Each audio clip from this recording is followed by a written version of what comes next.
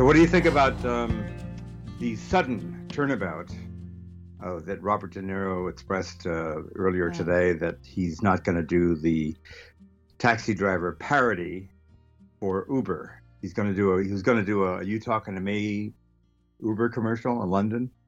And I sent a notice of this to Paul Schrader, and he got on Facebook and said, Jeff Wells sent this to me, and I don't know what Bob is thinking, but Jesus Christ, ouch.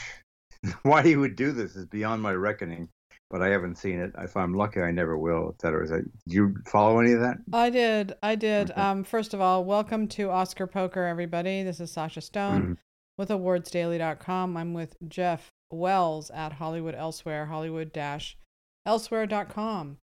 Hello, gang. Hey, hello. Can we work it out where henceforth, not this podcast, but the next one and all the ones to follow, let's just do a little routine where like Huntley and Brinkley used to do.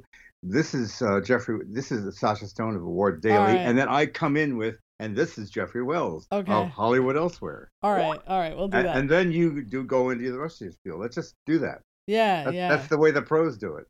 I like it. We'll do it next time. That works. Okay.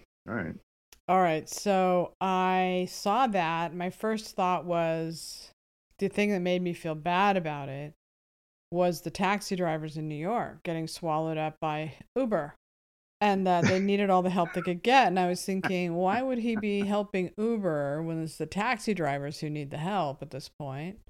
Yeah. So I would. Let's just face it. That's the reality. You can't stop the market. You can't stop what's already happened. It's a done deal. I mean, there's nobody's going to go back to regular taxis. But thank God they're very accessible when you're in the city. You can flag one down just like that. It's great. I mean, it's not like it used to be, but you can still flag them down. So it's not so bad. I mean, I feel badly, but you can't stop what the market wants. You can't do it. You can't. Plus Uber, I don't know. I mean, there's just not that much of a difference anymore.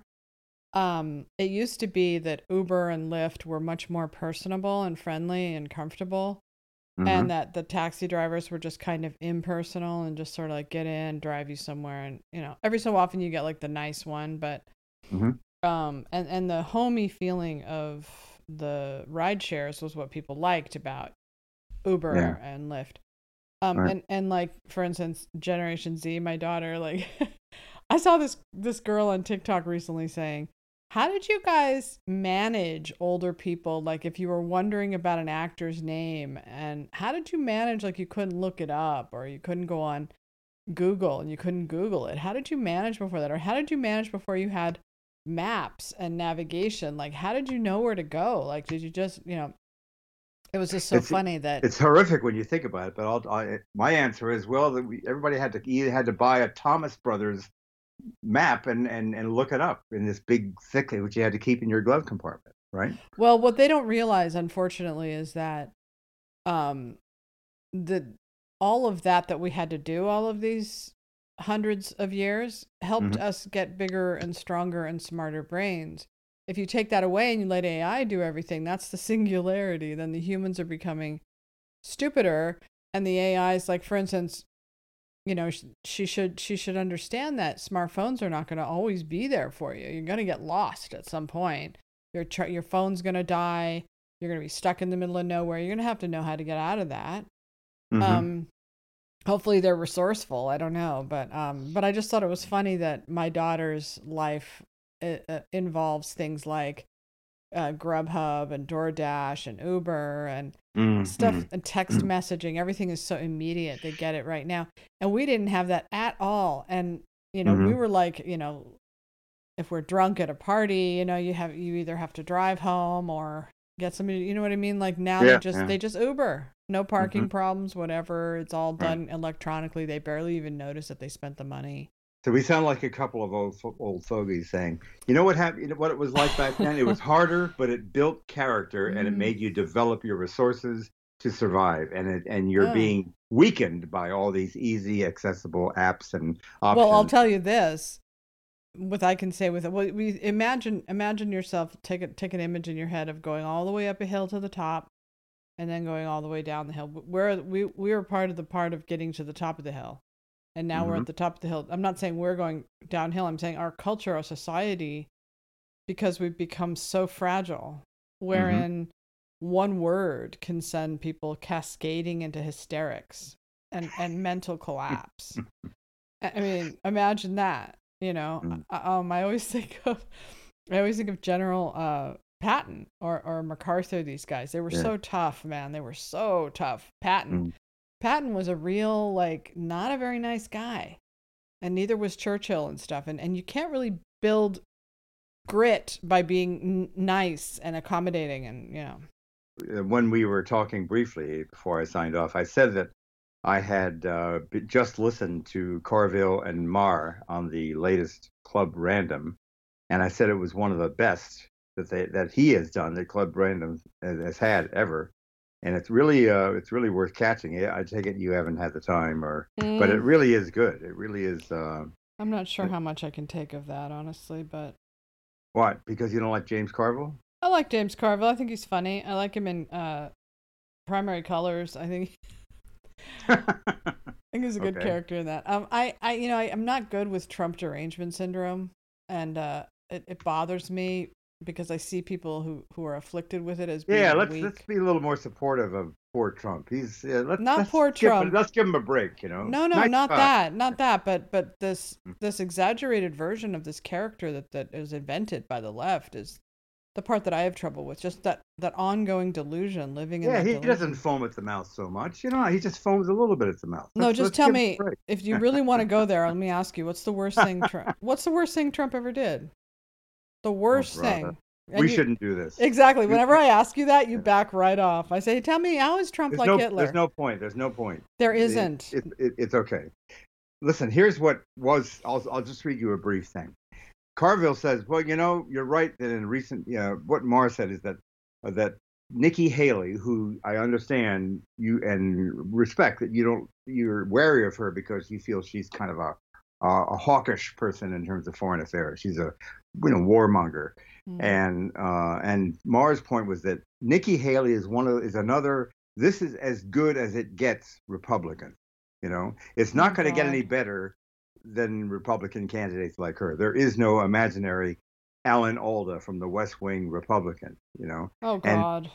And Carville says you're right in that the Republicans have stupid voters, and he says. Marr said, well, this is why they hate you. You just said stupid voters. And I like to channel everybody's side. And they're basically saying, yeah, okay, maybe we're stupid, but do you think you're doing stupid things in your own way, like pregnant men? That's what they say, and I get that.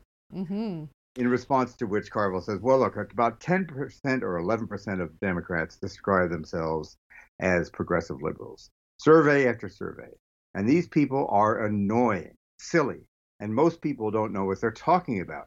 And the number of MAGA people among Republicans is 65%. So Democrats pay a greater price for 10% of our membership much worse than Republicans pay for 65% of their people.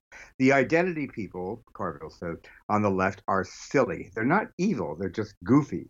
The original woke term came from a black jazz musician, you know what I'm talking about here, who was born in Shreveport and died in Houston.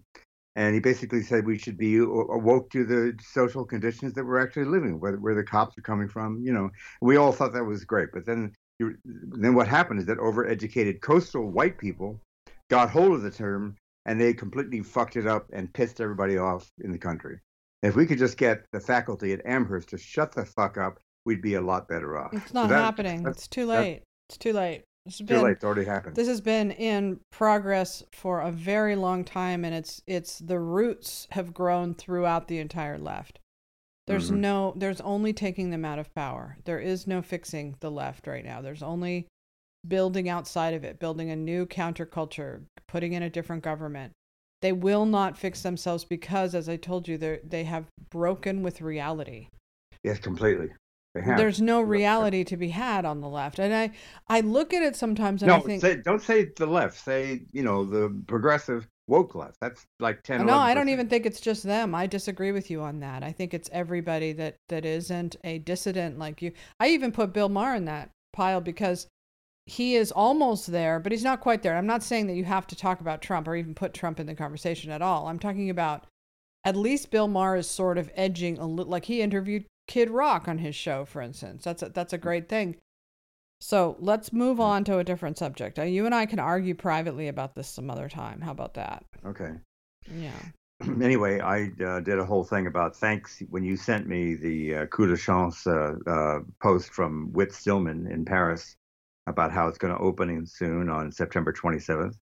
And I was just thinking, I understand if the haters, the Woody haters, insist on no theatrical, Yeah. But why is it they have to insist on no streaming? Why are the distributors so chicken shit and irrationally afraid of the anti-Woody crowd when most people don't feel that way but they're afraid anyway? It just seems wrong. I understand if they want the symbolism of no theatrical opening for a bad person who may have molested his daughter back in 1992. I understand that, but it's not the end of the world to accept that we could at least stream it. I would really like to see this movie. I just think it's really a shitty climate that they insist. I mean they've got people so intimidated. You can't, even Julie Hunsicker, she can't show it at her festival. It's just a drag. I just really am I'm very dismissive of these people. I think they're really awful. Yeah. Well, I feel the same way too, but as usual, there's nothing to replace what they've taken away on the left. There's no good comedy, there's no good writing, every so often something comes through, like The Holdovers, which is really, really good. Mm-hmm. And Barbie, I would say, is pretty good, thank goodness. And Oppenheimer, I like all these movies. I'm not saying that, but it is a desert. You know what I mean? Yeah. It's a desert, and it's a shame that they won't. But you know what would happen if they did? What would happen if they did what? If the theaters showed it. Oh yeah. Well, I know they can't do that, but I don't see why streaming. I'd like to see the Polanski with a decent English subtitle. What's the problem, man? Well, you might have to move to Europe then, because here the Puritans have taken over. Yeah. And they are so, they're so good at it because they have this whole machine at their fingertips now. They have social media. They have journalists who will write their dumb stories about it. And they just have to throw a fit, and a bunch of people will join their fit, and then it'll turn into some headline, And they go behind the scenes, as you saw. I don't know if you watched that Dave Portnoy thing that did I send that to you? I can't remember. So Dave Portnoy was, I don't know if you know who he is. He runs this thing called Barstool Sports. He's one of these Joe Rogan types. Okay. He's sort of on the outside. And they tried to Me Too him at one point, I think. But at any rate, somebody sent him an email that said, "The Washington Post is doing a story on you." And I'll post this on the page so people can see it if they haven't seen it. And the Washington Post just contacted me as an advertiser for your pizza party that you're having. He was hosting some sort of fundraiser, and all these advertisers were going to be spending money on it. And the Washington Post was going around calling all the advertisers to get a comment on advertising for Dave Portnoy and saying, in words, are you going to bail, or are you going to risk your no, and he called the reporter, and he got it on tape, and he said, I hear that you're writing this story about me, and you called me a misogynist, and you said that I'm this terrible person to all these advertisers, and you never called me for comment. I don't understand why you're doing that. You're a journalist. And it's this great conversation between this journalist and him. And is the journalist a woman? Yeah, and he totally calls her out on it, but it's a glimpse into how the machine works, right? Like if you're wondering why it's like such and such dropped from this, advertising, or this name dropped, or this person dropped, it's because little busybodies are working behind the scenes, contacting all the advertisers and studios, like they did with you, actually. Yeah. They did this to you. They all worked behind the scenes to get you fired, or whatever it was, to get you removed from the list to be able to attend certain film festivals and things like that. That's how they do it, because they know that corporations don't want to be embarrassed publicly, so they can just go behind the scenes and they can say AMC or Lowe's or whoever it is that's going to distribute the film or show the film, how do you're going to be platforming a rapist, a child rapist. Is that what you want to do? So it's not so much their decision as it is Who's the alleged child rapist? Woody Allen. He didn't rape anybody. I'm telling The you what they charge will is say. molestation, not rape. Doesn't matter. But it doesn't matter. No, it doesn't. Do you think that they talk about Woody Allen like that? Do you think that about making a distinction? Yeah. Well, I know that the people from Variety during the 2021 or 22 Cannes claim they actually in print referred to being a rapist, and he's never been accused of that. Exactly. Never. That's my point. Is that I'm not saying what the truth is. I'm saying what they would call and say. You know, they would call and say, this is, you know, you plan to show this, guys. We just want a statement from you. And then you get a story in, you know, Hollywood or a reporter or Variety about them showing Woody Allen's film. And it's just too much of a headache for them. You know, they don't want to deal with it. So they just opt out. You know, they're cowards. But they have no real reason to do it. They know it's not going to make a lot of money. You know, it's not. It could make a reasonable profit, as many of his films have since the high point. I think the last one that really did really well was Midnight in Paris in 2012. His movies have never been huge moneymakers. The only time he was a serious moneymaker was back in the Annie Hall Manhattan heyday, right? Well, it'll show up on streaming at some point, probably. Yes, I imagine there'll be a bootleg stream opportunity that at least I know of one that I can get it as soon as it starts showing up. So that's one option. But it seems like a drag that you have to go to all that trouble just to stream a movie. I just don't. It's so tedious and so suffocating. But awful. You know, they're going to win because it's exhausting to keep fighting them. It's exhausting to take a stand. It's exhausting to write essays. It's exhausting to fight back. And sooner or later, everybody just gives up because they're too tired to continue to fight it. That's how I feel about it. You know, and so they just give up and then they win. There's no fighting That's a very, very dismaying attitude about ugly, awful people out there to say, well, they're awfully persistent and it's so hard to fight them. Why not just give up and let them? No, I didn't say that. You added that in. I didn't say why not just give up. Okay. I said most people are going to just give up because it's too exhausting to keep fighting it. Okay. That's what I'm saying. And, you know, the best thing you can do in today's climate is just to stop caring what other people think of you. And if you can stop doing that, you take a tiny bit of the fear away from other people and it'll spread. And one by one, you know, like today I wrote a thing on Twitter about how I'll never forgive the Democratic Party for pushing out Al Franken. And I know that's a pretty awful. You know, it might get me shit to say it or, you know, whatever I say on Twitter, I have to just throw the bomb and walk away because I know that people are going to come after me. But if you don't see what they say, then you never know that they do. And that's what people have to practice doing. They have to practice being resilient and being brave and saying what you really think and suffering the consequences. If it doesn't mean you're going to lose your job or money or whatever like that, you know.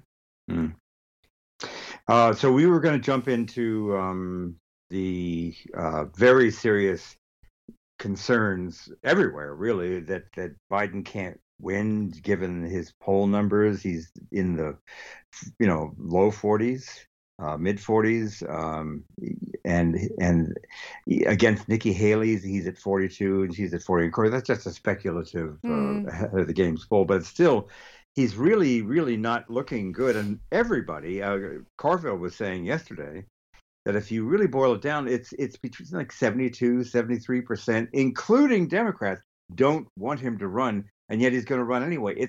There's something really crazy that people are just saying, well, yeah, but he'll be 86 when he's finished his second term. This is nuts. This is not wise. I think from the position of people who are centrists, sensible liberals, sensible left, not crazy left, but sensible left. It's nuts. There's there is no sensible left anymore. That's not the craziness true, is. I am a sensible person who doesn't matter. With the left it doesn't all my matter. life. I don't identify very much now, but I do see myself as a center leftist, and I can't stand wokesters, and I can't stand doesn't matter. the fanatics. But you can't say nobody on the left is sane or sensible. That's crazy. Well, I'll tell you, it's the fanaticism has swallowed up the party. The only person I've seen shown any courage whatsoever was Gavin Newsom when he vetoed that Yeah, bill. that was pretty impressive. I agree. And that his image rose in my eyes after I saw him do that, because I didn't think he would. And I even wrote to him on Twitter, sad as it is. I'm sure he didn't see it, but I said, "Go ahead, Gavin, sign that bill and it will ruin your career. Do it." And he didn't. And it took courage for him to do that. And that's the kind of leadership we need, is people who will stand up. The fact that the Democrats, Joe Biden has Rachel Levine and the highest, who is advising him on what to do with gender affirming care, to me is the end of the Democratic Party. Because she's a fanatic. I don't really know who she is. I'm taking But that's your word for the it. president, Rachel Levine, the transgender person who he hired to be ahead of the health services, whatever it is that she does. Oh, I say she herself is transgender. Rachel Levine. She's a famous. I think her name's Rachel Levine, isn't it? She, and the fact that he's taking advice from her, and the fact that Kamala Harris and everybody at the top is going along with this, that tells me there's no future with them. They haven't confronted it at all. Gavin Newsom's thing was a tiny, tiny little step into the right direction, but he's still supportive of all of it. And so to me, that tells me that there is no sensible left, because this isn't even being discussed in the party right now. Right. It's becoming like abortion. It's becoming a thing that you have to stand on their side with. And if you don't, then you're a bad person. And that's dangerous for it to be there, right? Right. So that's my problem with them, is that they can't see the big picture of this medical scandal that's going on right now, I think if Joe had the character and the courage and the decency and the practical attitude that he should have, if he could just say, "I'm going to let it go. I'm not going to run in 24." That way, he only frees us from having to, like, oh my God, an 86-year-old guy running who's obviously declining, and he's going to be much worse as the years go on. It's just natural. It's the way life is. I 100% agree, but here's the problem with Joe Biden stepping down, is that Kamala Harris will get the nomination. No, wait a minute. Why does she have to get the nomination? Because she just will. She just hands her the scepter and, okay, it's yours. You're the new president. Yeah, it doesn't work that way. Well, I mean, if they want to open it up, I personally think he should step down, and I think that all of them should compete. Pete, Gavin, Kamala Harris, Elizabeth Warren. Exactly. And you know what would happen if it was just an open competition? She would probably do as well as she did in the 2020 primary, which is not very well. Well, except for one really horrible part of this awful situation on the left now, is that the establishment stood behind Biden, and the establishment stood behind Hillary, and the establishment is going to stand behind Kamala Harris. Jim Clyburn, people like that. So I don't know. I look, I'm not a fortune teller on that. But they're not. But that's the democratic process of fighting it out in the primaries. Jim Clyburn doesn't tell people how to vote. I mean, it's just he basically procedure. He all but told them how to vote during the primaries when Joe Biden was, it was going to be Bernie Sanders, but Clyburn's endorsement of Biden is what. Now I was a Biden supporter, so I was happy about that, because I didn't think Bernie could beat Trump. Now I have no idea if he could or not, but I don't think that. I thought only Biden could beat him at the time. But what I didn't know back then, what I was worried about as I was writing you and another friend of ours heading into the election, was that the Democrats had already gone so crazy. I was already worried about that fanaticism heading into the election. And you both said to me, well, it's better than Trump. And I agreed, and I voted for Biden, but part of my mind was going, wait a second, this is bad. This is really bad. This is getting worse and worse. What are we voting for? What are we about to put into power? And we saw what we were about to put into power. So now, we're stuck in this situation of they still have to sell this to the American public, this fanaticism. And I don't know if it's going to work. Biden and Maher and Carver were both saying that Biden is like the dad sitting there watching football game, and his wife is telling him, "Honey, the kids want to cut their penises off, and they want to topple over statues of Abraham Lincoln." And Exactly. he's like, "Yeah, Exactly. whatever. That's the kids. What am I going to do about it? Leave me No, alone. I want to watch the game." exactly. Oh my God, that's so true. And then they get in trouble for saying that, but that's no joke. That's the status quo. And it's almost even worse than that. Like, they had a Mhm. meeting about taking I'm not kidding when I say that, taking the George Washington statue out of New York, out of City Hall or something like that. I can remember that. Yeah, I don't know what happened with that, but I have a recollection of that being a thing Yeah. And because he was a slave owner. well, they already uh, took out the Thomas Jefferson one. yeah. Mm. So, if America can't be like torn down to the studs and rebuilt as the obelisk of woke, and that's what they seem to want to do. And the Mhm. problem is they're all cowards. They won't stand up. Other than Gavin Newsom, who shockingly did, Mhm. they won't stand up to the leaders of the party or the activists. So Mm. I don't know what's going to happen, but I do agree with you that if he was an honest man, he would stand down. He knows he can't govern right now. He's not capable of it. It really is. Nobody wants their great grandfather running things. They just don't. It's just, if you have a grandfather or a great grandfather, you know what they're like. You've helped them up. You see what they're like going downstairs. You listen to them. You talk to them about stuff. You know that they're half the things that you say, they're not even getting what you're saying. It's just people understand this on a very fundamental, organic level. If they know Yeah. anything about old If people. they need any, if they have any, if they want any chance of winning, of beating Trump, they need Mhm. these fresh young voices out there. These people like Pete and people like Gavin Newsom standing at the Exactly. mic, Right. giving fiery speeches that Joe Biden can't give anymore. He just can't. He never was a great speech maker, but he really Mm-mm. can't speak. When I listen to him give a speech, I kind of like almost put my hands over my ears. I can't take it. He has no gift. Obama had the gift. JFK had No, the gift. He Biden just doesn't doesn't have have it. it. I know. I feel terrible too about that actually, but he Mm. doesn't have it, and he can't do it. And if he's going to be going up against Trump again, there's not going to be COVID. There's not going to be all that stuff that was there in 2020. And I And really hate it, but what Trump has, and which I despise about life charisma. and God. He's got snap. He's got vitality, even though he's almost as old as Biden. He But doesn't seem he's as withered. aging backwards. I just saw him at an appearance today, and I was like, "What is that guy drinking? Like, he looks like he's 10 years younger." Mm. And he gives really good, entertaining speeches, and Biden Yep. can't do that. So they have to Mm. match fire with fire. They need somebody like, I mean, other than the transgender thing, which I know Pete is probably fully on board with, which Mhm. I really hope he wasn't. I think he's the best speaker that they have in the Democratic Party right now is Pete He's Buttigieg. absolutely brilliant.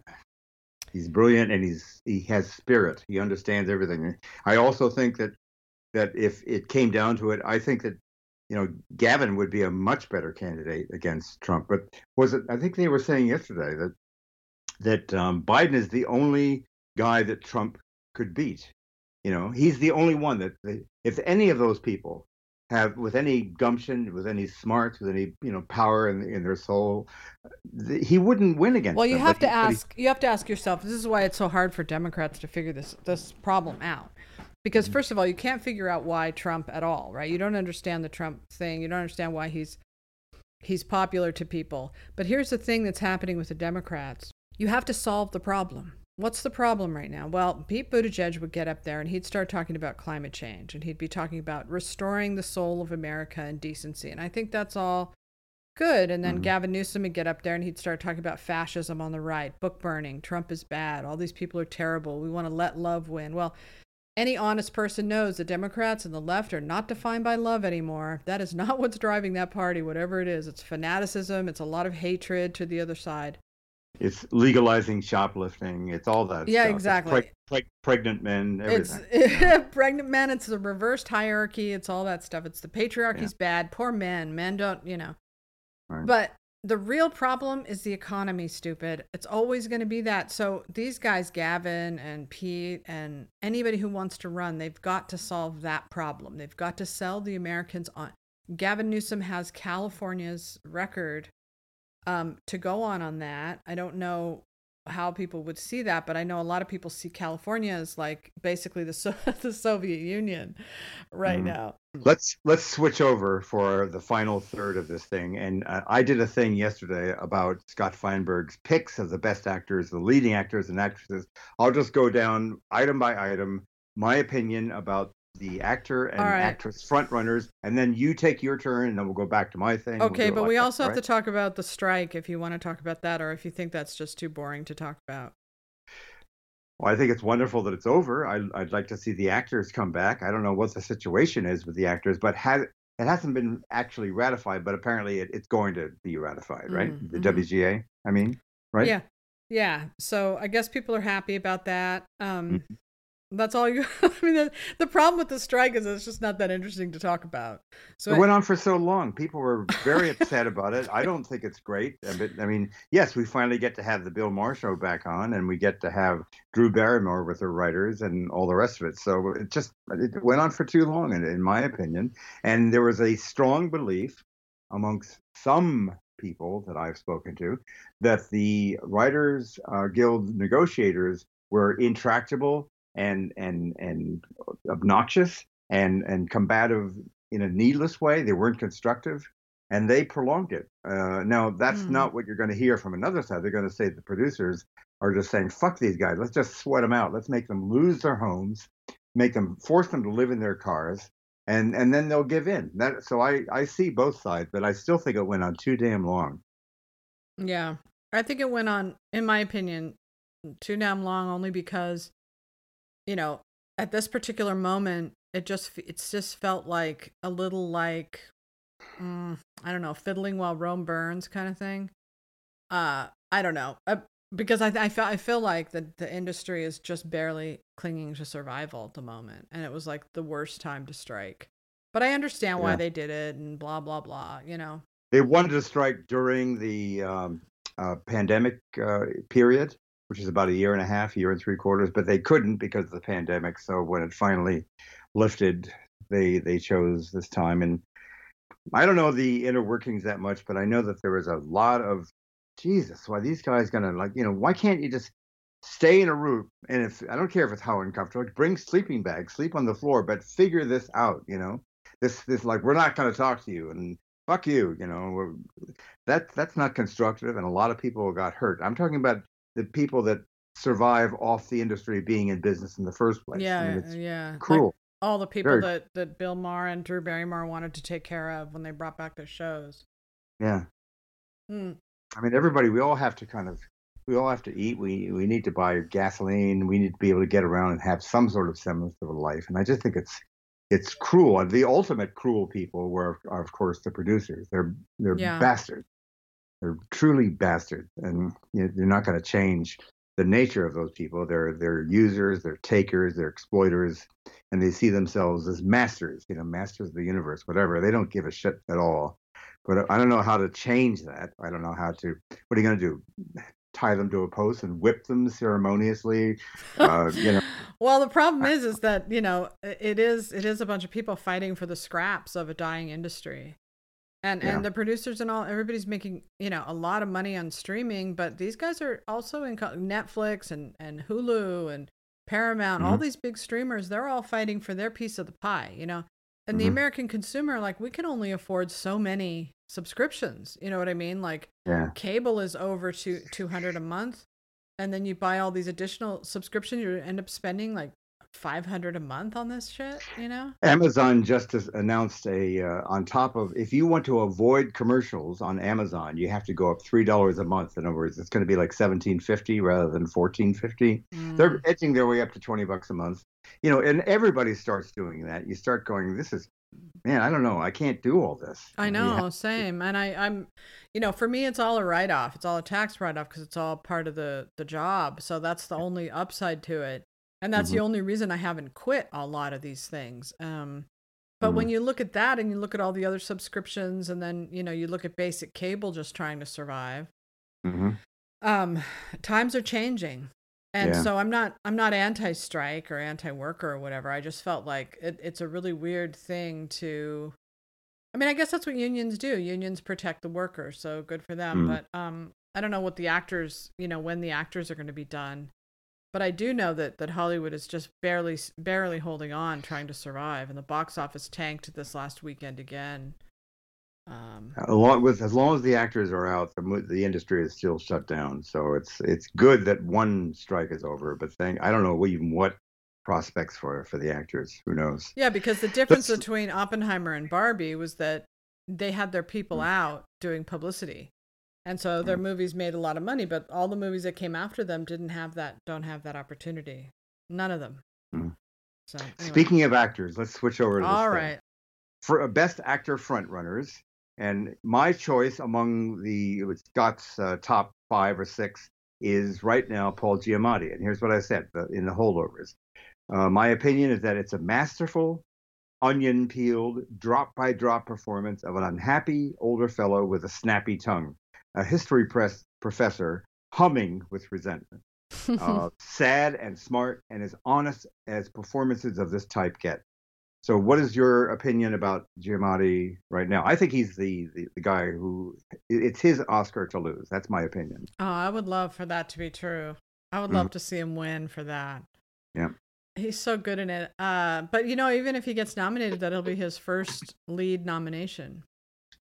When you tell people, he didn't even get nominated for Sideways. I know. And people go, no, he couldn't. That couldn't have happened. Yes, it did. It's shocking, but true. And why didn't he get nominated, do you feel, in 05, or rather, early 05? Let me look it up. So I think Cillian Murphy is the lead. Wait. Don't drop. I'm asking why didn't. I know. I'm looking it up. Give me a second. I'm asking about Sideways. Why didn't he get nominated? I know, and I'm looking it up. It's taking me a minute. I had to go on IMDb and look it up. I'll tell you why. Because I was up in Santa Barbara, and he was at a restaurant that I was at. It was called Olio e Limone, a beautiful Italian restaurant. And we were over just talking, and he was there with some friends. And I said that I got a sense that, and this is from the old biddies in the Academy, that they didn't like the scene where his character, Miles, goes upstairs and steals money from his mother's cupboard. And I think that on some level they just really didn't like that, so they wanted to vote against him or prefer somebody else. And Paul Giamatti, listening to my theory, I said, I don't know anything, Paul. I'm just saying I sensed that. And he went, damn, because that was just a decision that he made. And I thought it was great. It was a great character bit, that he would steal money from his mother. Well, no, it's in the book. It's in the book too. It's just done in a really well. In the book, she's very rich, the mom, and she has this dog. And in the book, he has to scale underneath the bed and open a trap door and get. That's funny. But in the movie, Alexander Payne made her this kind of sad, sad downtrodden woman in a. Sleep in a condo and sleeping in front of the TV, and it's so realistic though. It's such a good movie. Oh God, I love that movie so much, and I love the fact that he steals the money. and when I was exchanging tweets with Rex Pickett, the guy who wrote the book, I had made a comment about Sideways, and I said, a couple of losers driving up, and he got so mad at me for referring to them as losers, both those characters. And I said, but losers in a good way. I didn't mean it in a mean way. I mean that, and I said, well, what kind of a guy steals money from his mother on her birthday? That's not exactly a winner. And another guy who's trying to sleep with as many women as possible before he gets married. I mean, these aren't exactly shining examples of good people. But speaking of Rex Pickett, by the way, I just want to throw in a very small anecdote. Tatiana and I were in Rada in Chianti in Tuscany in 2017, I believe it was, after Cannes, and we were staying at this little. This wonderful vineyard, and we were staying in a little cottage that was rented to us reasonably by this guy named Paul, who looked exactly like Steven Spielberg, and he informed us that Rex Pickett had stayed there also. Oh wow!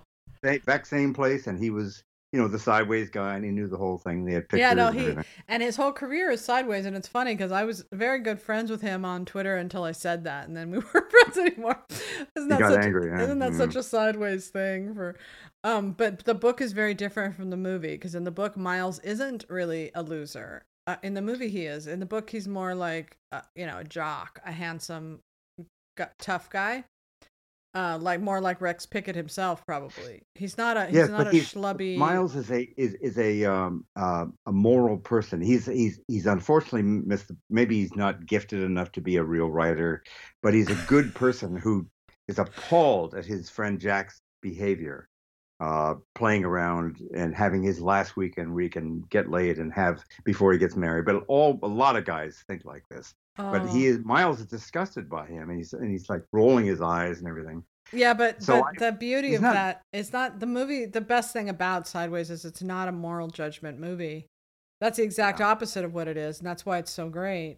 Because both of them are people who have their own moral standards in their own way, and judge the other person harshly. Like Jack judges Miles for being, we got to get your bones smooched. Like he wants. Don't go to the dark side. Don't go to the dark side. Don't fuck this up for me, Miles. Yeah, don't fuck this up for me.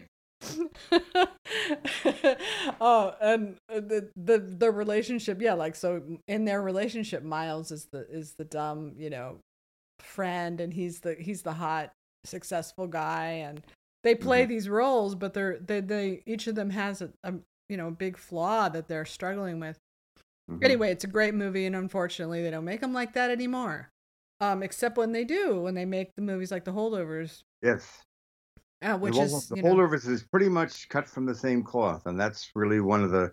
I just can't wait for it to start penetrating and people start talking about it. There's no putting it down except to say, it doesn't really feel like it's part of our world. It's a 50-year-old movie that was made in 2021, 22, and it's not really a 21st century movie. It's a 1970s movie. I said, yeah, it is.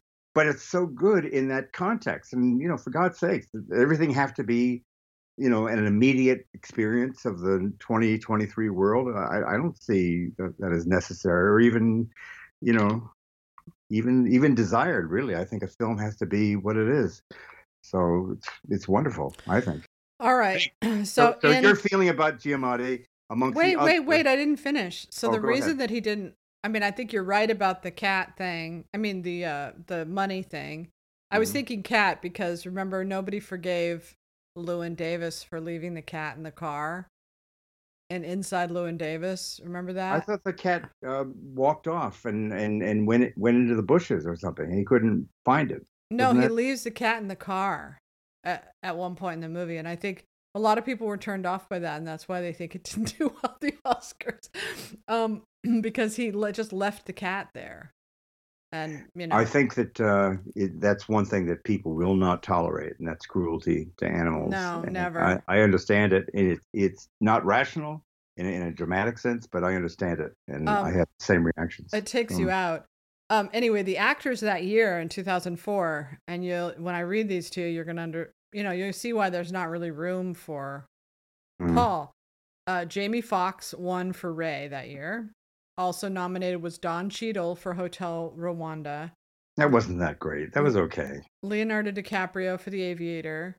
That's not one of his greatest. Clint Eastwood, $1 Million Baby, which won Best Picture, and Johnny Depp, Finding Neverland. That wasn't that great either. It really wasn't. You look back, none of those performances really are like, I so love that. That was so great when Leonardo DiCaprio sounded like an Oklahoma sharecropper playing Howard Hughes with that twangy voice of his. That wasn't enjoyable. That didn't lift me up and make me feel good about being a movie lover at all. Well, 4 out of 5 of these movies are Best Picture contenders, and the only one that isn't is Hotel Rwanda, and it's in Sideways Place. So you can kind of figure that Don Cheadle took Paul Giamatti's place because Don Cheadle's character was good. Yeah, it was good. And Don Cheadle is very well liked in the industry. And and Paul Giamatti, people love working with him, as we saw from that Alexander. I don't know if you saw Alexander Payne and Telluride, but he gave that wonderful Q&A and he was talking about Paul, and everybody was saying how great it is to work with him, that he's just such an actor's actor. But I interviewed him once, and it was the only interview where I was just like, this is such a nightmare. I have to get off the phone. Because he was temperamental and testy with you, right? He didn't want to give the interview, and obviously his publicist had told him he had to. Yeah. And his answers were just one-word answers. And I was just in a really weird like situation, because I was just like, so tell me what it was like working on Cinderella Man. It was fine. You know what? When people do that, and that's happened to me a lot, I can sense that they just don't give a shit. And they're gonna discourage me from even wanting to interview them. What you do is just flip off all the typical questions and just start talking about anything that'll get them talking. And if you drop that whole thing, they're so sick of answering those 10 or 15 questions that all the people are answering. Then they start loosening up a little bit. No, I know, but this was maybe the second interview I'd ever done since I started my website. Yeah. And I was all the way back in the guest house in Van Nuys when Emma was a baby. That's how long ago this was.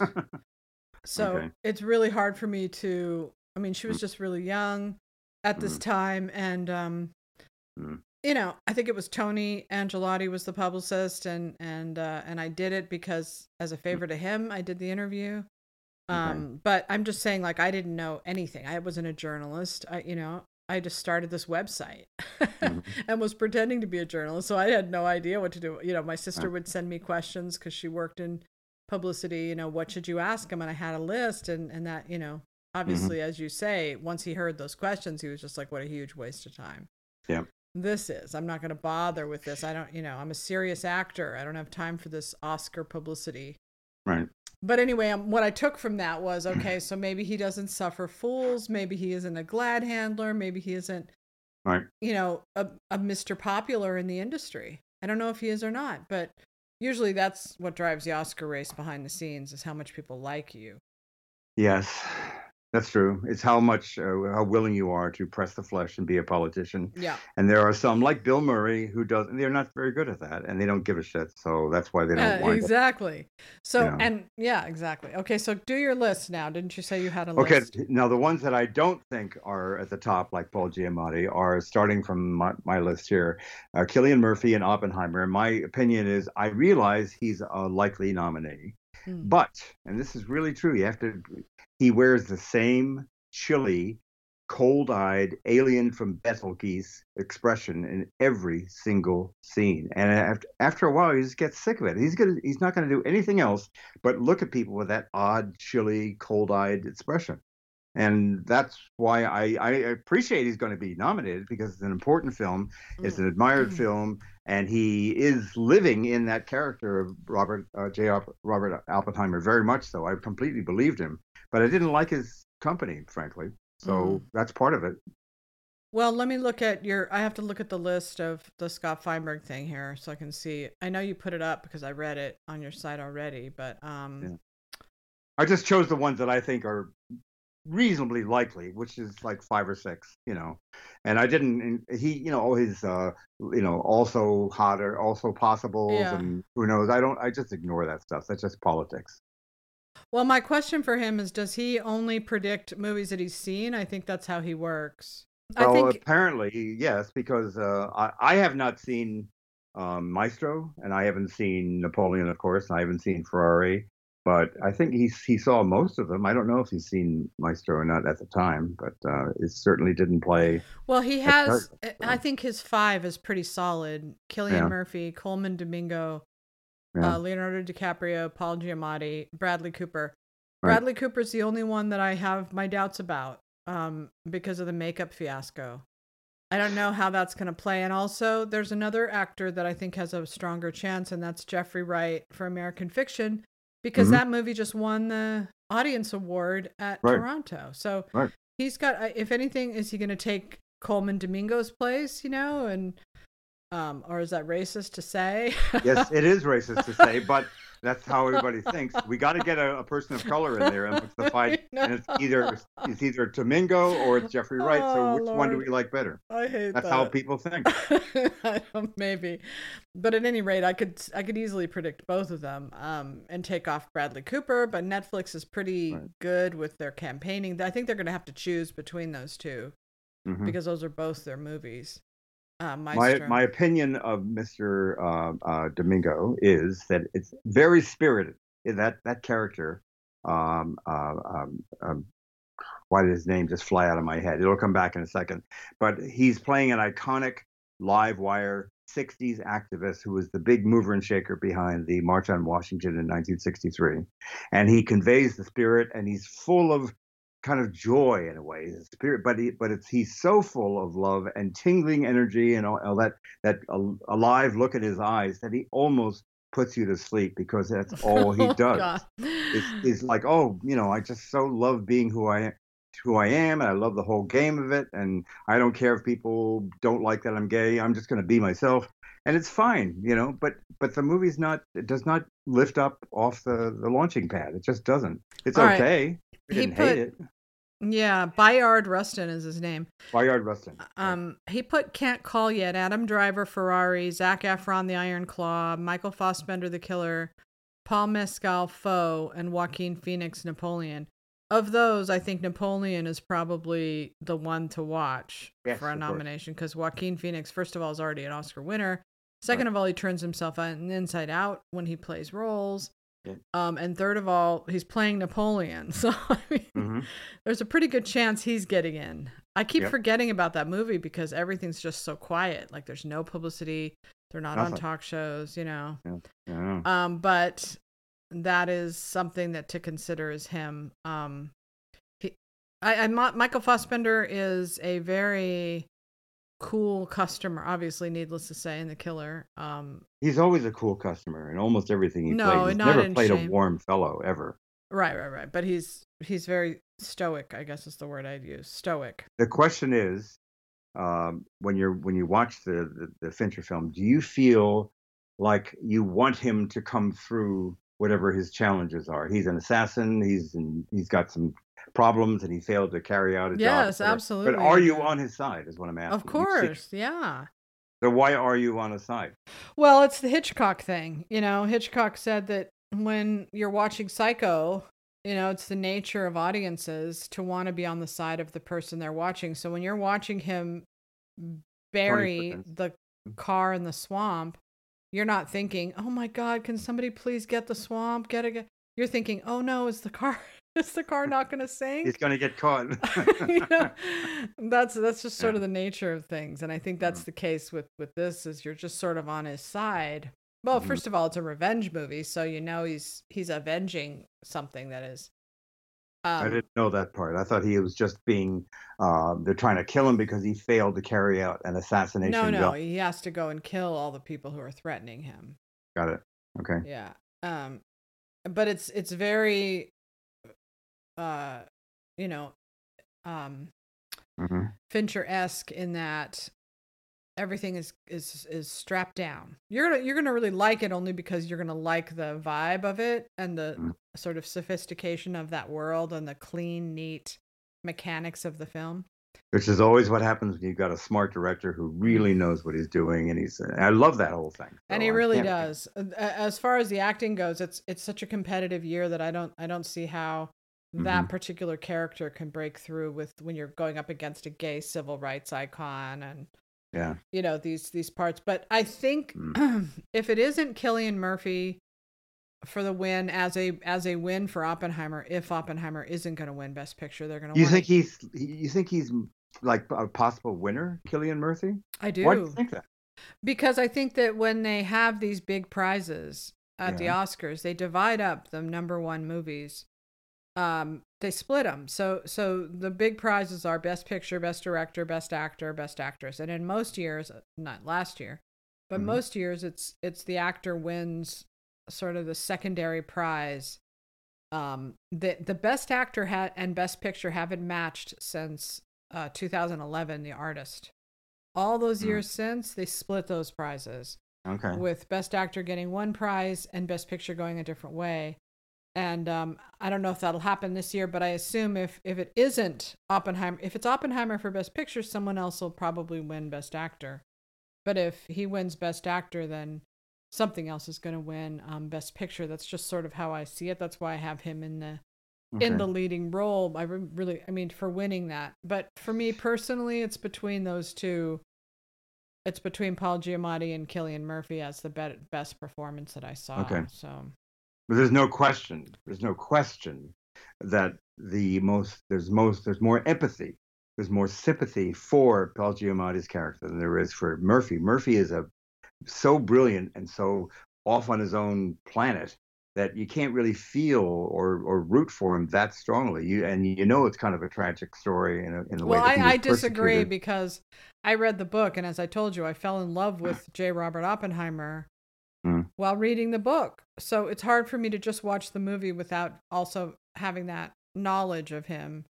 mm, And so of course I relate that way to Cillian Murphy. I would love to see him win. I thought he was great. He'd lost all that weight to play the part. He'd learned Dutch to mm, play the part. I mean, it's an incredible accomplishment to be able to mm, play somebody that was really hard to capture, almost impossible. mm. But we saw that with the Whale versus Austin Butler. Austin Butler had all the praise in the world for his performance in Elvis, and But But Brendan didn't win because of the performance. It was the narrative of the guy who had been out yes, and been taken out by his own gaining too much weight, and he was just no longer. And he came back, and people love that narrative. Even I didn't even love the movie that much, but I thought this is a good narrative, so he's probably going to win on the basis of that. don't forget he's plays a gay man, Yeah. so that puts him in the marginalized category Okay. for the rapture, right? It's funny. One thing that surprised me about the whale that I was really taken by, and it almost changed my whole view of it. The very last second, he's in the middle of this. I forget what he's doing, but he's involved in a lot of pain, a lot of self-recrimination, and then all of a sudden he gasps very quickly, like, and he's gone, and death comes to him very quickly, and it's almost like he's being rapturized. He's being taken by God up to another realm, and I thought that's a really strong piece of business right there. Yeah. And I changed my attitude about the whole film because of that ending. Funny. Well, I saw it, and I was so unexpectedly moved by it that Yeah, I just kept crying when I thought about that movie. And so I can see why he won. I'm not just saying it's it's a yeah, bunch of yeah. woke people picking the gay actor, Mm, but when you look at it objectively, you see that right. those kind of, and also if you look at best actor, just best actor over the Hmm. past, since like say the year 2000, you can really see the trajectory of what sort of I would say the rise of the left, the rise of Obama, the rise of the sort Hmm. of the delicate, educated liberal type, and the rise of marginalized groups and the hatred of masculinity in men.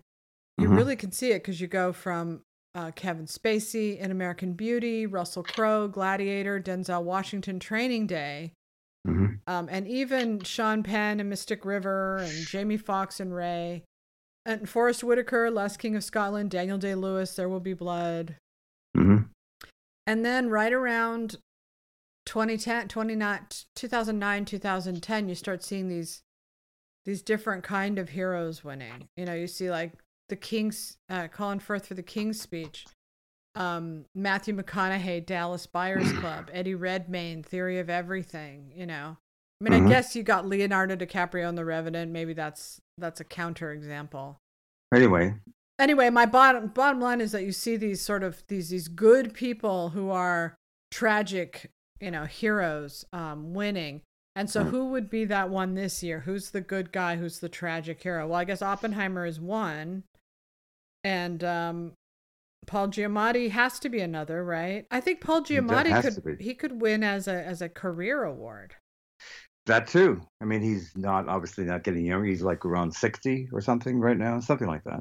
Mm. So absolutely. Plus, everybody universally acknowledges that it was like a shocking omission, and he wasn't even nominated, much less not winning. And you've already explained why, but still, I Mm. think that's a very strong current. So that's going to be a very good factor for him. So my last standout or my last comment is because Scott mentioned Leonardo DiCaprio in Killers of the Flower Moon. He plays basically a bad guy, and I said that as Ernest Burkhart, Leo is essentially playing a weak-willed, none too bright cockroach. He's completely invested and believable in that role, but who wants to concentrate upon, much less celebrate, the moral writhings of an Oklahoma yokel? Uh, So you have to feel something for the character. Even Michael Corleone, evil guy that he was, you felt something for the guy because he had been this young guy who really wanted to fight for his country, and he went his own way, and his father didn't approve, and his brother almost beat him up for doing this. But you felt for him. He used to be this guy, and he became corrupted, but you still felt something. You have to feel something. And Leo's not a very, his character is a rather despicable fellow when you think about it. So I don't think that's a very big score for him. He's good. He's always good. Leonardo DiCaprio never misses. He always invests everything he has. But I don't think it's a very compelling character. well, the problem is you don't know him, right? We don't know him because the movie doesn't explore his character, right? It's a binary, good and bad people. Yeah. And the Native Americans, the Osage, are good, and the white people are bad, except for the FBI. But where he's concerned, we don't really know who he is or what he's about. Yeah. You get it a little bit more in the book, but not as much. I thought he did a good job too, but he's an opaque character because you don't really find out. Well, I don't want to spoil it for people. There's a kitty cat. All right, let's do actress. He has Okay. Annette Bening in the lead and I completely disagree with that for the win. No, I didn't see it, but I've just mentioned some prickly reactions I heard from some of our mutual friends, and she's not terribly likable or engaging, but she's playing a woman who really toughs out and does the hard thing and comes through at the end.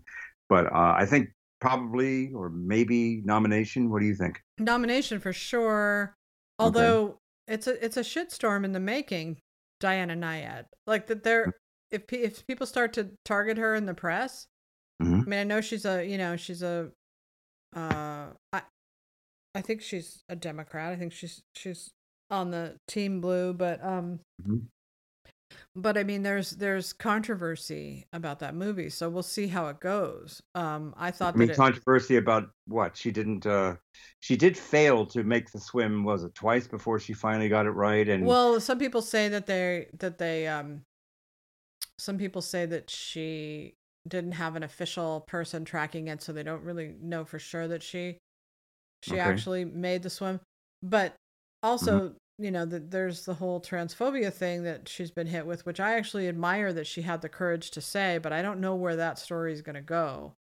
So I don't know if it will affect her chances of winning an Oscar or not. It's not transphobic to believe that women should compete against other women. That's admirable. You're not telling me, of course, thinking that I believe that. I'm just telling you that that's what the charges are going to be. Right. I don't know. Like I say, I don't know where these stories are going to go. But when it comes to Oscar winning, not nominating, but Oscar winning, sometimes those kind of controversies can hurt your chances. But that'll be an interesting thing to look at. But I don't see how Scott can put her ahead of Emma Stone for Poor Things. She's absolutely the front runner in my book. Do you feel that she's pretty much got it right now in terms of like the front runner? She has it as much as Cate Blanchett had it last year. Right. And didn't win. Yeah. I think she could be taken down, but so now this is basically, this leads us into Lily Gladstone again, and I'll just read what I wrote, and you tell me what you think. I said that Lily Gladstone plays Molly Burkhart, the wife of Leonardo DiCaprio's Ernest Burkhart. Gladstone's intention to go for Best Actress may result, I'm not disputing in any way, it may result in a nomination, Best Actress, but it is a tactical mistake. She should go for supporting. Her campaign, right as we speak right now, is strictly an identity pitch. She performs decently as Molly, but she has no big moments. She wasn't given any big moments. Most of the time, she just glares at the bad guys and lies dying of poisoning in bed, and that's pretty much it. She doesn't even get to tell off Leonardo DiCaprio at the end. She doesn't have the "how dare you" moment. Nothing. So your reaction? You think she's going to get it anyway, just on an identity thing, right? I don't think identity. I wouldn't use that word. I would use redemption for the industry more so. Like the Redemption. well, because I wrote a whole thing about this. Yeah. It's a This is. very powerful um thing in the industry right now, the Native American land acknowledgments, what we Hmm. saw at the Academy Museum with North by Northwest. Hmm. They give all these land acknowledgments, how the campaign for Killers of the Flower Moon is being focused, and it's very much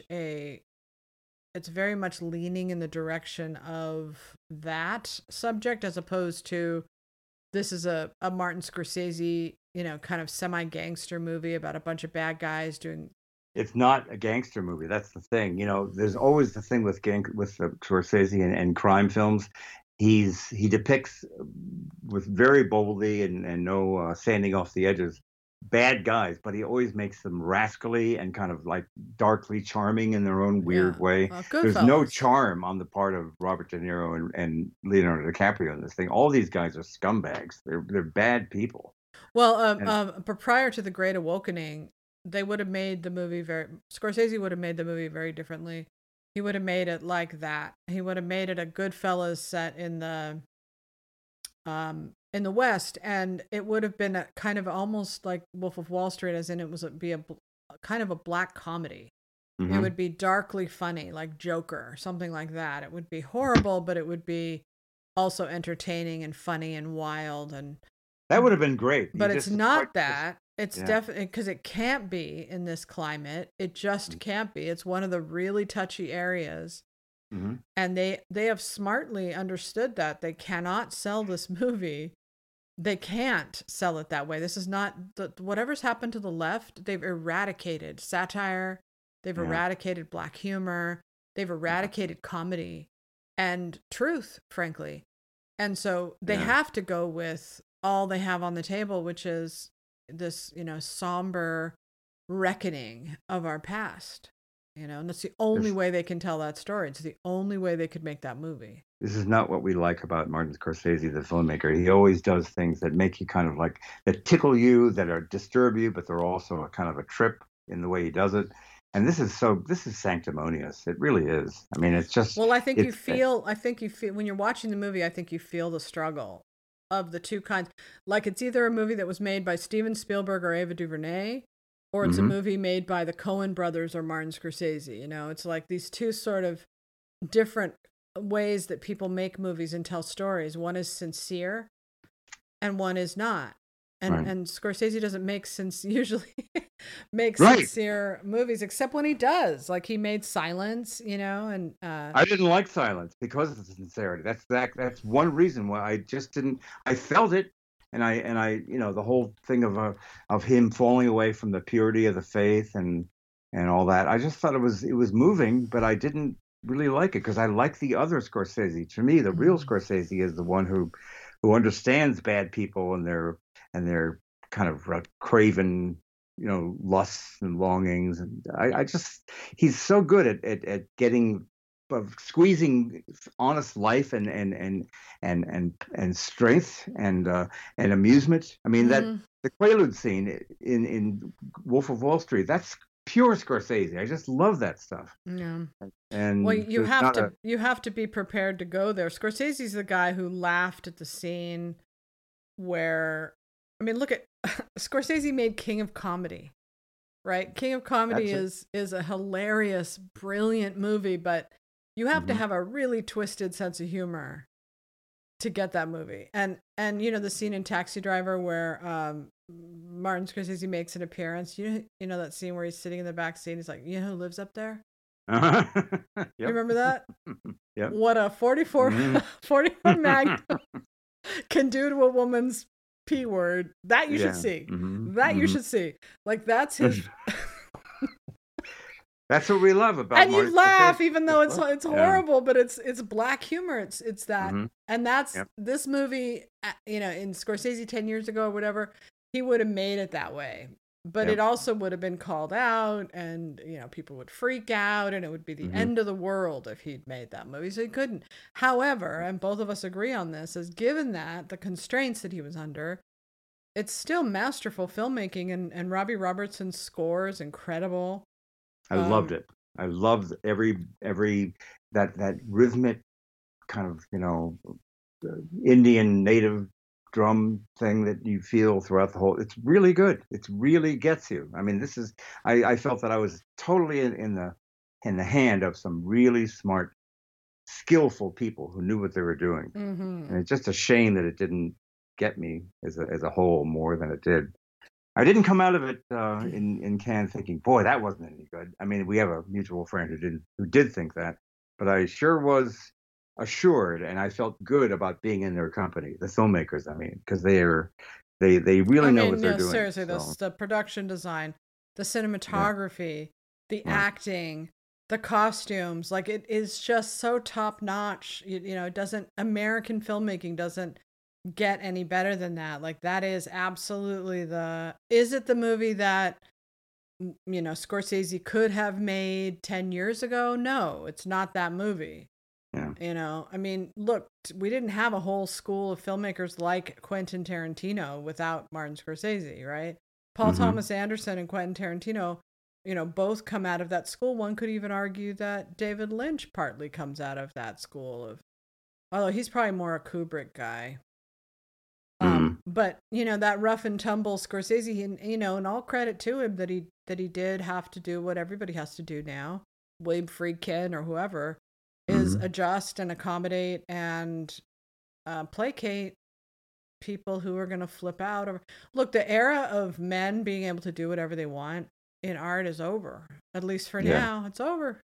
Hmm. Unless there's a counterculture that gets built up, it's Right. I know. anyway. So So what are we forgetting, actress wise? I mean, I've basically I feel that it's definitely Emma Stone. I don't think that I'm not that enthused about Margot Robbie. I think it's great that movie brought the film industry back to life. That and Oppenheimer, obviously, was almost triumphant moment, and it was everybody feel good, no matter what you felt about the films. And but I just don't that kind of exaggerated, kind of robotic acting, which is perfect. That's what she was supposed to do. She's playing a doll who's not very, but I just didn't think it was that great in terms of like acting, best actress. I didn't, but and I of course I haven't seen Carrie Mulligan yet, yeah, but I have seen Sandra Huller in Anatomy of Fall. Now she's probably an outlier, but I really thought she was quite good. Did you see that and Telluride I right? still Or haven't seen it, Anatomy of a okay, Fall. And he's okay. got Natalie Portman above Sandra Huller. Um, That's bullshit. That's not happening. That movie. It really isn't.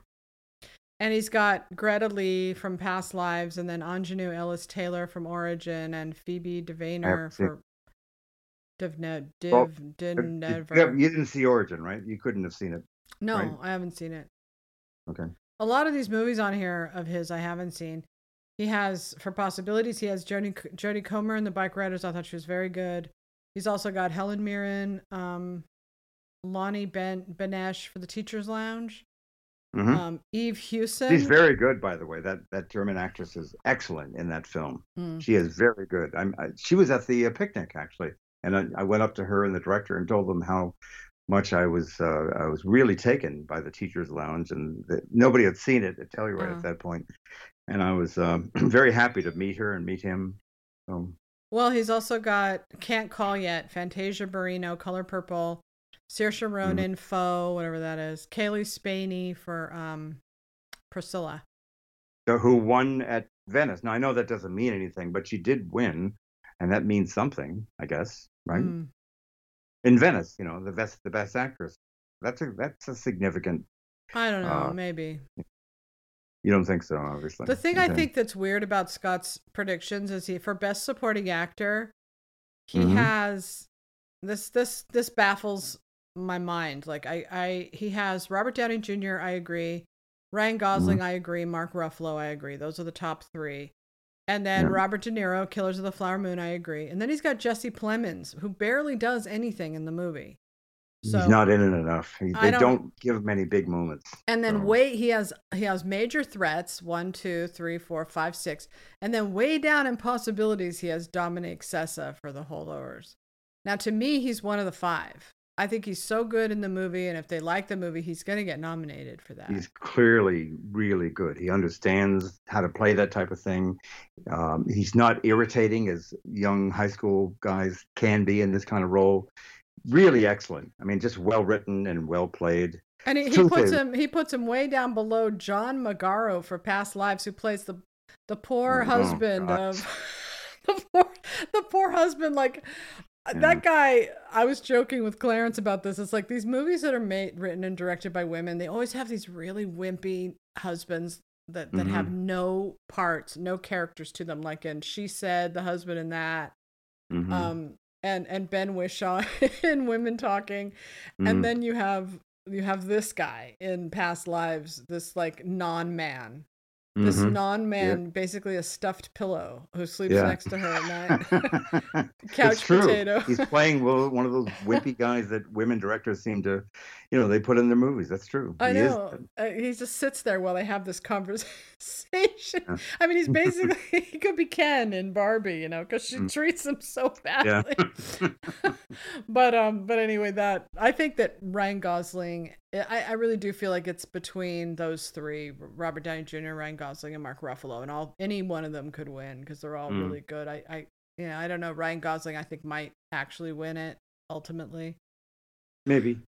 But so he has Divine Joy Randolph in the lead for The Holdovers. I think that's very good. And she's wonderful. I mean, you remember I leaned over like 5 minutes into her performance that she's going to be nominated. There's no question about it. Yeah, but now that they've moved Juliette Binoche into supporting, he has her in Major Threats. He doesn't even. He has Rosamund Pike and Saltburn above Juliette Binoche. Oh, that's silly. That'll never happen. And he has Julianne Moore for May December. Also will never happen. Jodie Foster for Naiad might happen. Sandra Hüller, Zone of Interest. She's not going to get 2 nominations. No way. Yeah. I would put Juliette Binoche up there for sure. She's an Oscar winner. She's not just, and but let's be honest, it's just a strategic move because to call her a supporting actress, she's the actor. She's it. She's the soul of the film. She's right up there with her ex-husband. There's no way you could call what she does a supporting performance, but they have to because lead is so, competitive. So they're just trying to get her in there somehow. I don't agree with his supporting actress at all, but just really quickly, since we're doing Scott Feinberg, let's go over his Best Picture, which I just can't with his Best Picture, and I'll tell you why. He has frontrunners: Oppenheimer, Barbie, Poor Things, Killers of the Flower Moon, American Fiction. So far, so good. Then we get to Past Lives, and then all the way after Past Lives, The Holdovers. Did he not like that movie or something? Why does he have it way down so low? That's a top 5. It's weird that he does have it placed down below, and all I can figure is that he has been speaking to people who feel that it's a curio. They don't believe that it's. They don't respect it as being a here and now. It's too much of a 70s artifact movie, so therefore he's basing it on his own opinion. There's no way he's getting any intel on that because nobody's seen it. Maestro. Talk to people that saw it in Telluride, I presume. Yeah, but everybody I talked to in Telluride, that was their number 1 movie that they loved. Oh, so. Of course, yeah. Maybe if he's going off film critics, it doesn't matter what they think. And then he's got Maestro, The Zone of Interest, and his last movie is Naiad. All right, Naiad's not getting in for Best Picture, bro. I'm sorry, it's not. Major Threats, Anatomy of a Fall, All of Us Strangers has a better chance than Naiad. Dream Scenario, Origin, Spider-Man, American Symphony, and Rustin. Rustin, if he's going to predict, Naiad's not going to make it into Best Picture, right? And then he's got possibilities: The Taste of Things, Air, May December, Saltburn, Dumb Money, Fair Play, and then Can't Call Yet, The Color Purple, Ferrari, The Iron Claw, The Killer, Napoleon, and Priscilla. He's got... you noticed that Kyle Buchanan in the New York Times, he was saying right after Taste of Things pushed through and became the official French submission for Best International Feature, he said it's incredibly audience-friendly. And you know what he's talking about. But I don't think that idea has sunk in enough because it really is Academy friendly. It's really hits the sweet spot for the 40, 45 and over. If Harvey Weinstein had that movie back in the day, it would be a top contender. It would get all the nominations. Yeah. I don't know how it's going to do, but it would be on my list for sure of the top movies that I saw. Okay, so he's predicting right now. It's really still early, but he's predicting Oppenheimer #1, Barbie #2 right now, and he's got Greta Gerwig coming in at #1 for director, and Christopher Nolan for Oppenheimer #2. I might switch those. I might switch those and say that Christopher Nolan might have a better chance at winning Best Director, while Barbie might have a better chance of winning Best Picture. Because Oppenheimer's a little prickly for people, whereas people love Barbie. So I don't know, maybe Barbie. It's funny that he has Barbenheimer competing for these top 2 spots. I don't know. I think it's too early to say for sure if Barbie is going to be respected enough to. I kind of think that Poor Things might steal a little bit of Barbie's thunder. But there's no denying that Greta Gerwig is going to get rewarded and awarded for turning in certainly be nominated for Best Director. For such a massive blockbuster. Like, that's a huge success for her. Huge success for any woman to do that, where it's not even a favor and a pat on the head. Like, she really did it. She really deserves it, unconditionally. Right. So I can't argue with that, All right, so then we get to director, and he's got Greta Gerwig, Christopher Nolan, Yorgos Lanthimos, Martin Scorsese, and Jonathan Glazer for The Zone of Interest. I do not agree with that. I think Alexander Payne's going to get the 5th spot for The Holdovers. Absolutely. Yeah. I agree. And I don't know where he's getting that Jonathan Glazer. Like, it's because people were quite taken with it in Cannes, and they said it's quite the penetrating, and it does stick with you. There's no question about it. And the strategy of never showing you any of the horrors of Auschwitz, never putting it in our face, but letting us feel it bit by bit, just kind of hints and suggestions. It's a very strong strategy, and I understand why anybody would say, well, that was a movie that really stuck. And there's no question. I think about it right now. That film really got to me. I just didn't think it really knocked it out of the park, because it is a rather chilly, cerebral, cold film. But that's the idea. I understand that. Well, I dismissed Triangle of Sadness all year last year. I insisted it would get in, and it did. So I can't argue with people if they say the 5th spot is going to go to that movie, because I wrecked my credibility last year by saying there's no way that terrible Triangle of Sadness is getting it. It's funny, isn't it, how that movie did so well with the Academy, and also it won another Palme d'Or. It just didn't figure that the Palme d'Or for the first one, The Square, which was completely deserved. Everybody loved it, but it was so bizarre that they gave it again to a clearly less good film. It's so funny the way they think over there. A lot of the new Academy members are international. Yeah. And so it makes sense that they go for that one international spot. That's the theory anyway. But I think Alexander Payne has, we'll see.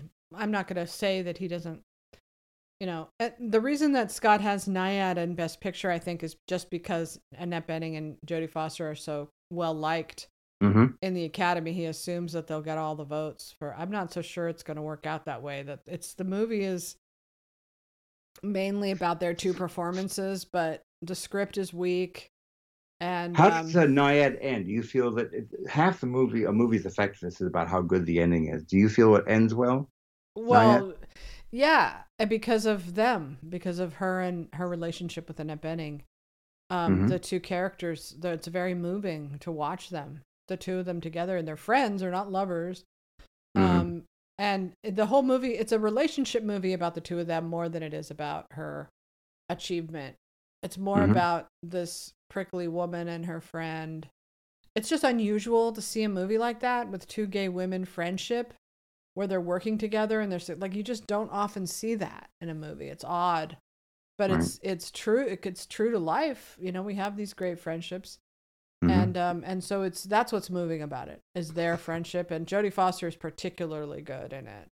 Annette Bening is, she plays a very unlikable person throughout the whole movie. So, not a lot of people are going to. Also, the script is just not that good. And I will add that it's the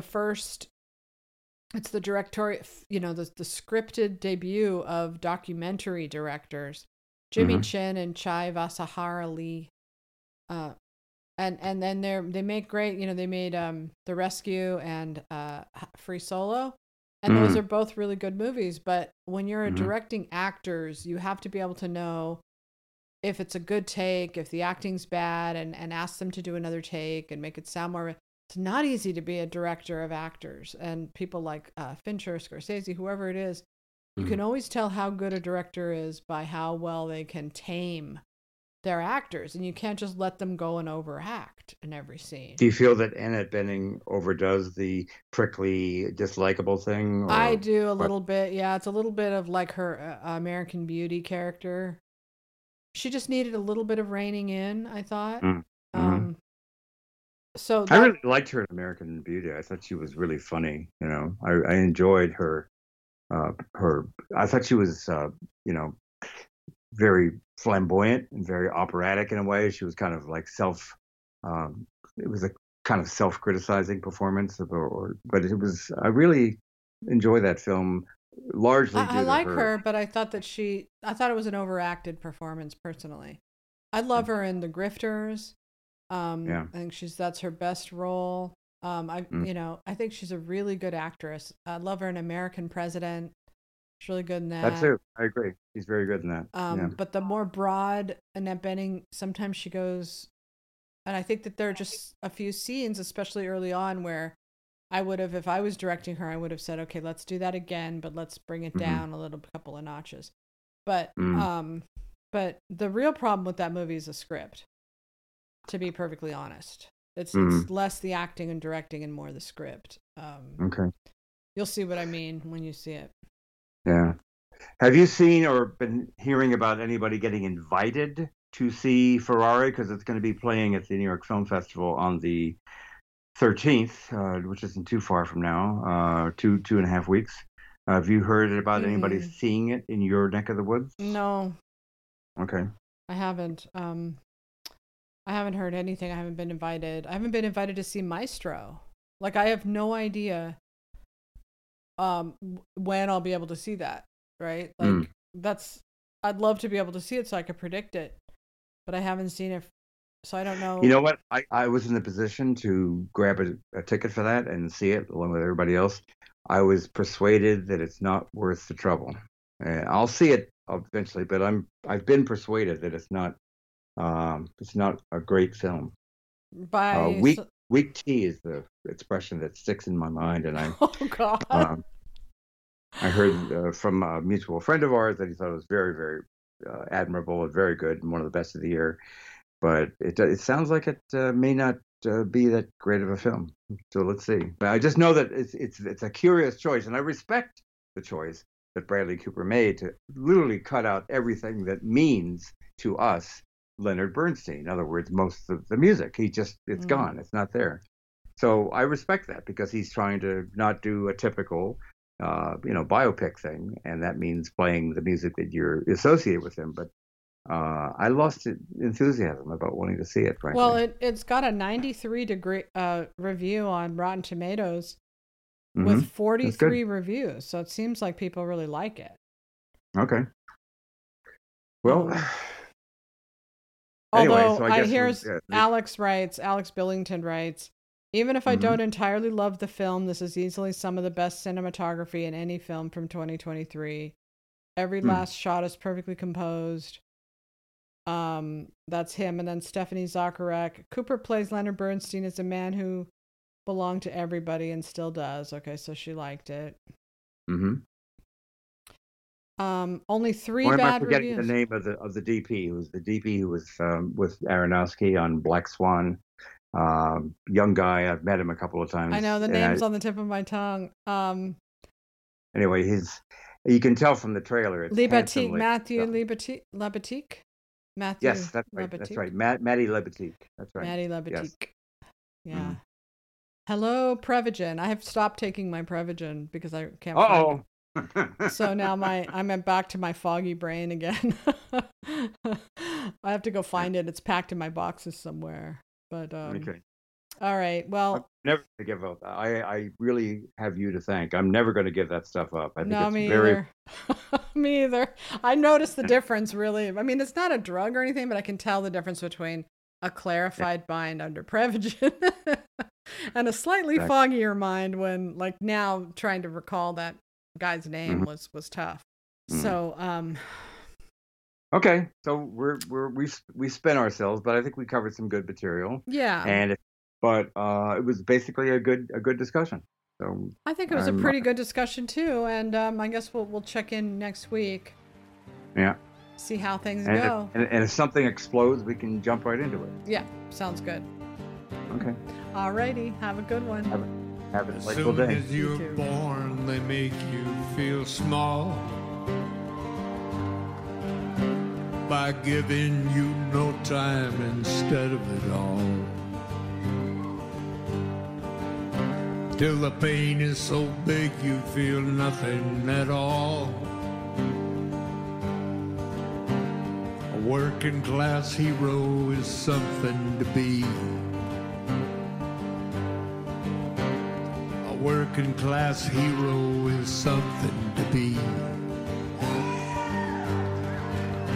They hurt you at home and they hit you at school.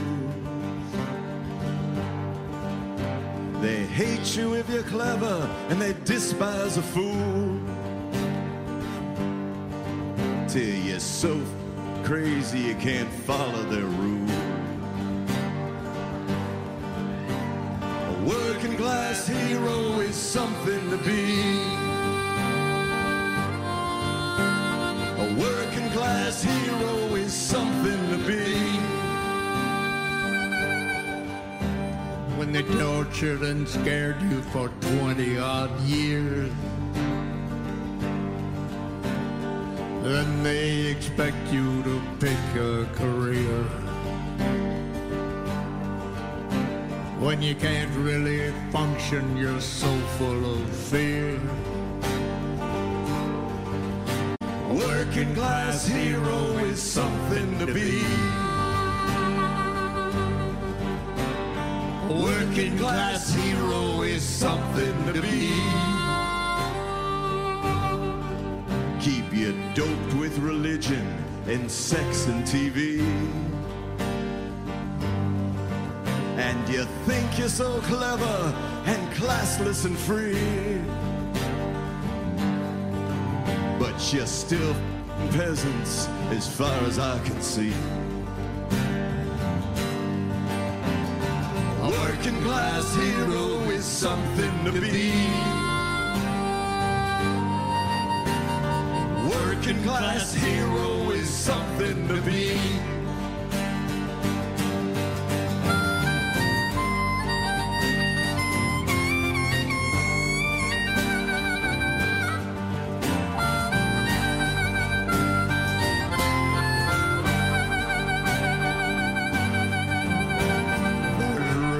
The top, they're telling you still. First you must learn how to smile as you kill. If you wanna be like the folks on the hill, a working class hero is something to be. A working class hero is something to be. A working class hero is something to be. A working class hero is something to be.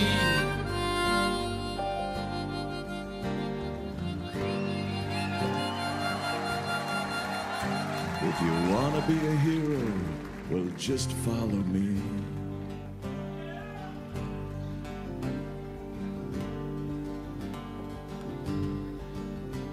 if you wanna be a hero, well, just follow me.